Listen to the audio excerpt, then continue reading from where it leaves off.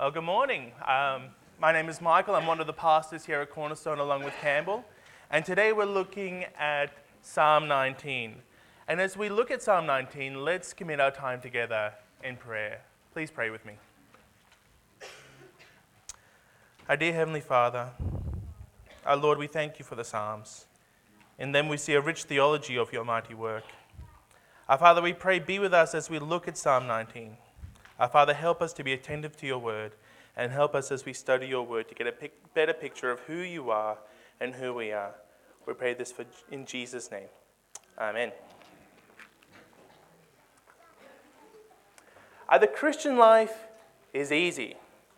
Reading the Bible, a walk in the park. A prayer, it comes as naturally as breathing. Depending on God for all our daily needs. Relying on self, not relying on self, and relying on his strength. That's child's play. Saying no to sin and yes to God. We could do it in our sleep. The Christian life is easy. Who else feels this way? Well, neither do I. I'll be honest with you. I think the Christian life is hard. Living for God and not for the world ain't no picnic. Putting sin to death every day, that's impossible. Taking up my cross and following Jesus, some days it feels like pushing a boulder up a hill. The Christian life is hard. Jesus said in the Gospel of Matthew that being a Christian is like walking on the narrow path. It's a path that is difficult to walk on, and few will be able to walk on it. He said people will rather walk through the gate that has a wide path, a path that is easy to walk on. And to those outside the Christian faith, they see the Christian life and they see the difficulties. They see that it is a killjoy. They see the burdens. So it comes as no surprise why they have hardened their hearts. It comes as no surprise why many in our society have become proficient in taking God out of the equation. I would suggest that our society has been very influenced by modernism and secular humanism. Modernism is a way of thinking where reason and facts dominate how we think. And secular humanism is a way of thinking where we have elevated humanity.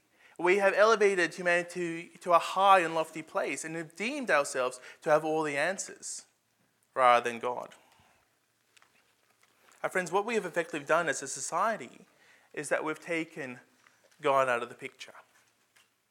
Why? Because we don't want to acknowledge that he's there.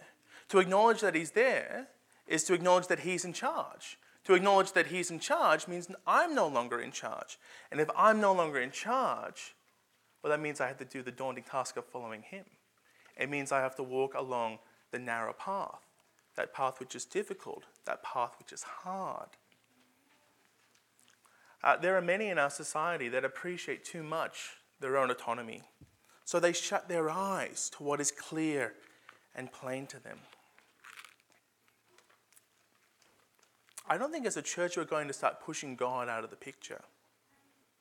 However, I think we can fall into the trap of wanting to distance ourselves from God in certain social gatherings or situations.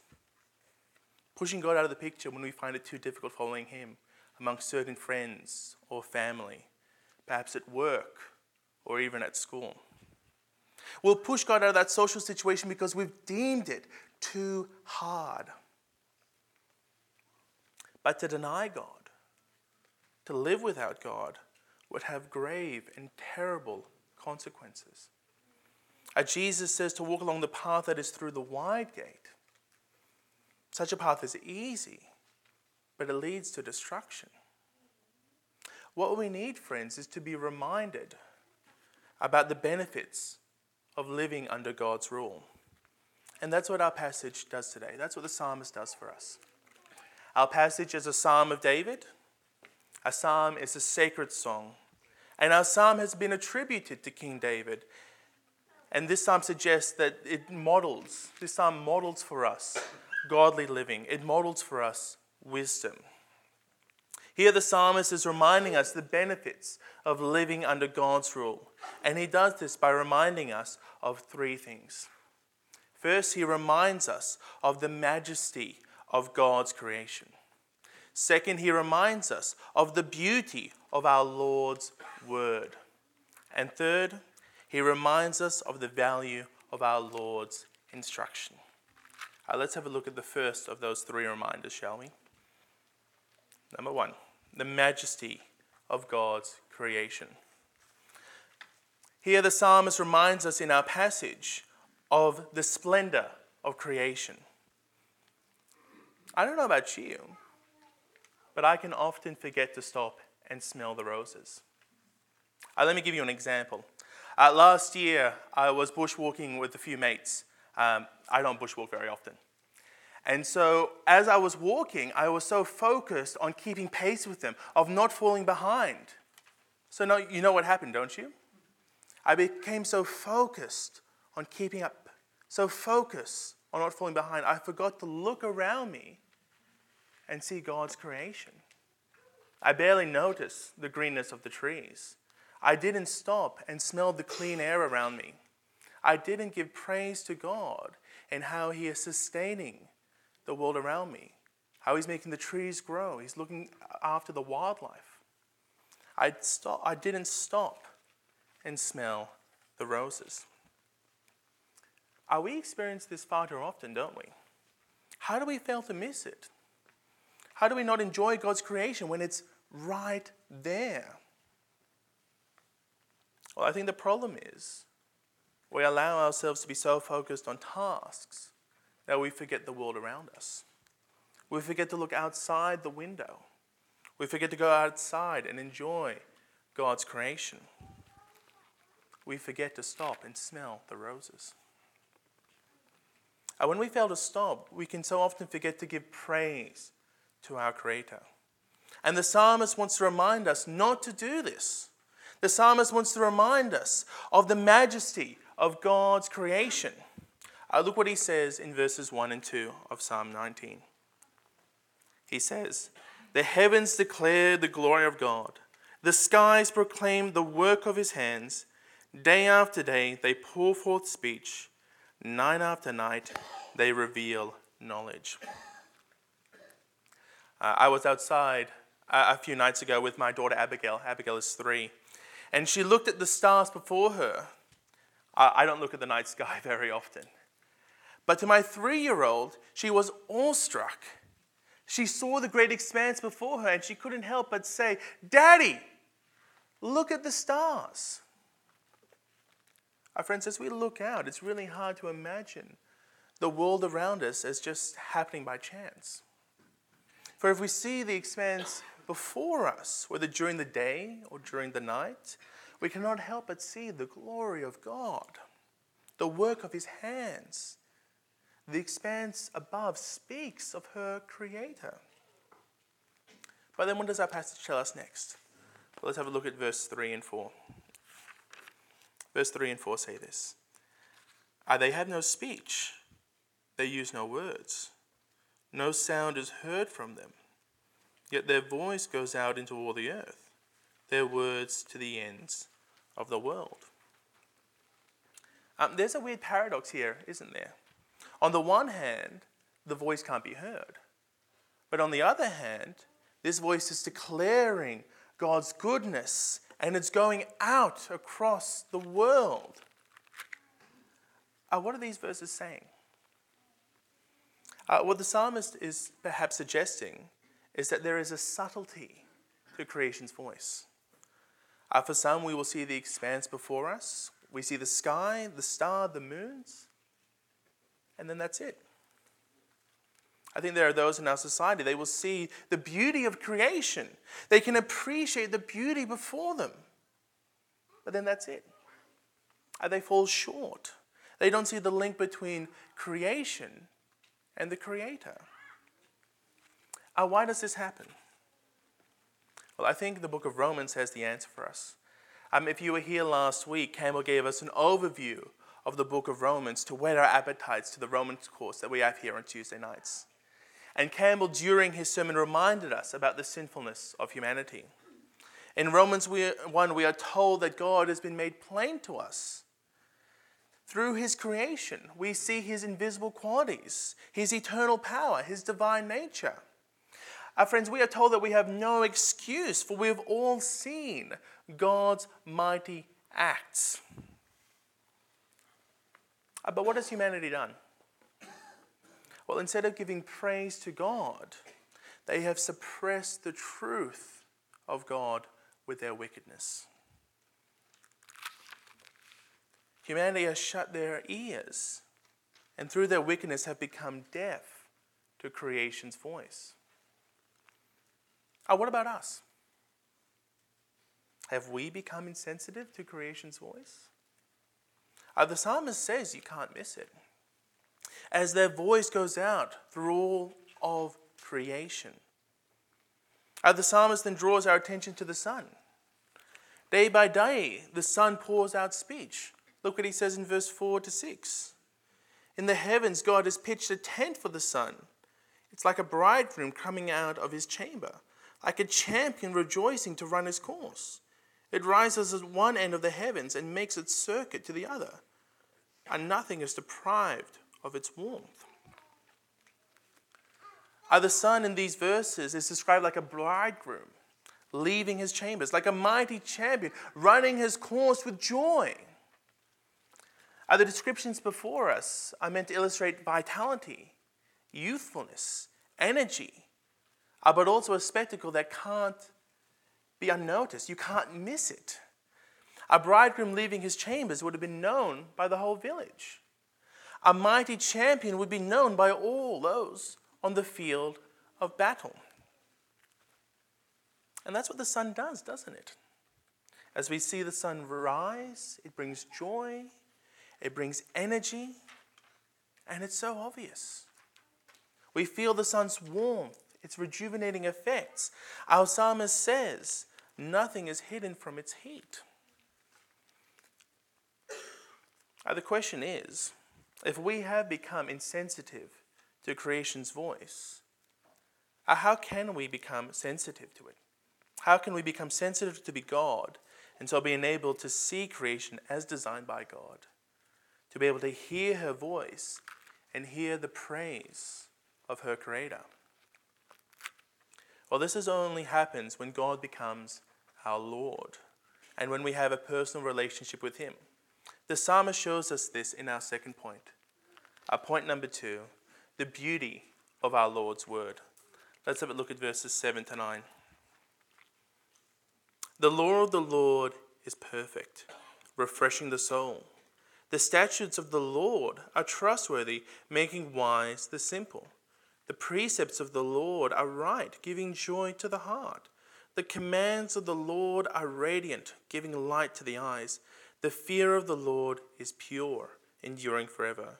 The decrees of the Lord are firm, and all of them are righteous. I wonder if you noticed the shift of language done here by the psalmist. In our first 6 verses, how did the psalmist describe the Creator? Well, he described him as God. But here in these verses, he doesn't say God. He says Lord. To be more precise, the psalmist is using the divine name, Yahweh. This is God's personal name. It's his relational name. In these 4 verses, the psalmist mentions the divine name 6 times. This is meant to grab our attention. Did it grab yours? Our first 6 verses have sometimes been referred to as general revelation. Revelation that has been made known by God through the world around us. But God's word is known as special revelation. This means that we can know God through his word more personally. In God's word, he has revealed to us through special and extraordinary means what he has done, who he is, and who we are, and how we are to live for God as his chosen people. What does the psalmist tell us about God's word? Well, in these verses, he tells us that God's word offers correction, that God's word offers direction, and God's word is timeless. The psalmist says God's law is perfect. The Hebrew word Torah here in our passage has been translated as law. It is suggested, though, by the commentators that a better rendering of the word Torah shouldn't be law, but here in our passage should be the word instruction. And I would suggest that this word instruction should be feeding us and telling us how we should see these other words. That statutes, precepts, commands, decrees, even the fear of the Lord should be seen as God's instruction. That God's instruction is perfect. It refreshes the soul. God's instruction is to be trusted, for it humbles the wise. What this is saying here is that God's word offers correction. In the NIV, the Hebrew word that we have before us, shuv, has been translated as refresh. And God's word does refresh us. God's word does revitalize us. However, the word shuv is typically translated as turn back. That we are to turn away from what we have before us.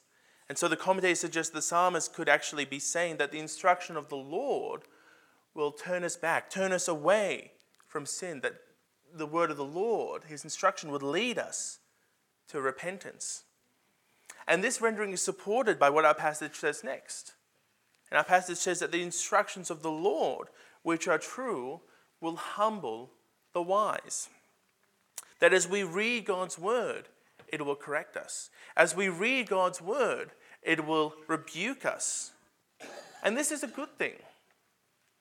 But why is it a good thing? Well, it's good because the instruction of the Lord is right, giving joy to the heart.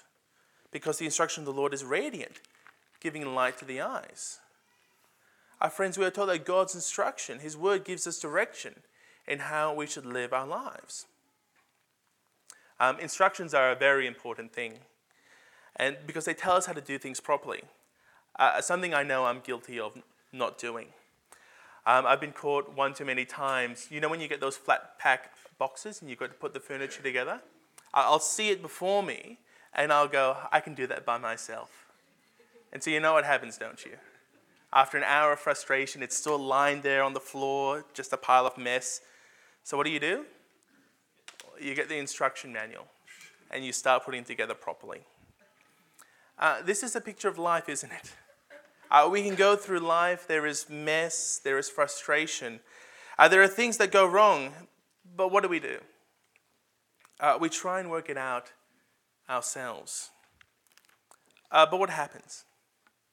What happens is that we are confronted all too often with struggle, with roadblocks. How much easier would it be to just pick up God's instruction book and to read it? To be able to find wisdom and instruction from God's word. God's word tells us what a marriage is meant to look like. God's word tells us how we should raise our children. God's word tells us how we should use our money, our time, and how we should see other things like work. The psalmist tells us that God's instruction will give us direction in our life. And his instructions also, the psalmist tells us, are pure, enduring forever, that they are firm, and all of them are righteous. Again, the psalmist is telling us that God's word, his instructions, are timeless. And they often say, if it's not broken, don't fix it. They often say, if it isn't broken, don't fix it. But that is what we do, don't we? We want to reinvent the wheel and have everything else tell us how to live our lives rather than coming to God's word. And I think that's what our society has done, isn't it? They have been driven by modernity and secular humanism. They have reinvented the wheel. And what do we see around us? Well, I think we see dysfunction. I think we see chaos. Francis Schaeffer, a minister in the 20th century, said that secular humanism leads the humanists to have both feet planted in midair. Functionally, what he's saying is that when we push God out of the picture, we create a society that is filled with dysfunction, filled with chaos. Our friends, God's word is vital for us, and it should be seen as such. It is something that shouldn't be thrown away, like a wheel that needs reinventing. Our God's word needs to be seen as precious. I look what the psalmist says in verse 10. Verse 10. They are more precious than gold, than much pure gold. They are sweeter than honey from the honeycomb. The psalmist is saying here that God's word should be seen as the greatest gift that we could ever own or possess. Better than gold, sweeter than honey. I dare even say that David would say that God's word would even give a greater joy than sex. And yes, you heard me correctly, that God's word gives a greater joy than even sex. Don't believe me? Well, flick over to Psalm 119 with me. Psalm 119 is the longest psalm in the book of Psalms, and under the heading Beit, which is the second letter of the Hebrew alphabet, it says this. How can a young person stay on the path of purity? By living according to the word. I seek you with my whole heart. Do not let me stray from your commands. I have hidden your word in my heart that I might not sin against you. Praise be to you, Lord. Teach me your decrees. With my lips I recount all the laws that come from your mouth. Now here's the joy of the psalmist. I rejoice in following your statutes, as one rejoices in great riches. I meditate on your precepts and consider your ways. I delight in your decrees. I will not neglect your word. Our friends, God's word is beautiful. It tells us who God is. It gives us great joy and tells us, most importantly, how we can live our lives. Look now how David tells us the value of God's word. Point 3, the value of our Lord's instruction. Look with me now at verses 11 to 13. By them your servant is warned. In keeping them there is great reward. But who can discern their own errors? Forgive my hidden faults. Keep your servant also from willful sins. May they not rule over me. Then I will be blameless, innocent of great transgression. The psalmist knows his struggle with sin. He knows the sins which are prevalent in his life. He knows his hidden faults and his willful sins. Our hidden faults are those sins that are done in secret, the desires of the heart and the mind. And if people knew that we desired them, that we wanted to do them, they would destroy us. And those willful sins are a sin that are seen by those around us. They are open rebellion, a lie, a parking ticket, arguing against parents, exasperating children. But what does the psalmist say about all these sins? Well, he says that sin can rule over us. And that's what Paul says in Romans 1, isn't it? That when we suppress God's word, he will hand us over to our sin, and our sin will rule us. Our friends, the only way we can escape the struggle of sin is through the instructions of God, to let God rule our lives rather than sin. The psalmist says, by the Lord's instructions, we are warned and corrected. The wise are humbled. Through the instruction of God, they are directed. They are told how to live properly with the blueprints that God has given them. And in God's instruction, there is great joy. The psalmist knows this. He knows that without God, he would be left with 2 feet planted in midair. For on his own, he cannot adequately direct his life. Through living out God's instruction, the psalmist wants to be made blameless. A life that is obedient to God and his will for him. The psalmist then ends with these words. Look at verse 14. May these words of my mouth and the meditation of my heart be pleasing in your sight, Lord, my rock and my redeemer. The psalmist desires to praise his Creator, to be led by his Lord through his instruction.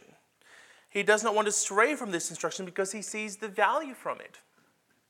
He wants to do these in response to what God has first done for him. Look how the psalmist responds to God. He says, Lord, my rock and my redeemer. Our friends, King David knows what God has done for him. In God, in our Lord, we have our rock. This is a theme that was developed in Psalm 18. David speaks of God as his refuge and his strength, that is not only able to help him conquer his enemies, but also help him to walk a blameless life before the Lord. Our God provides the means for David, and he knows this, to be able to conquer both his hidden and willful sins.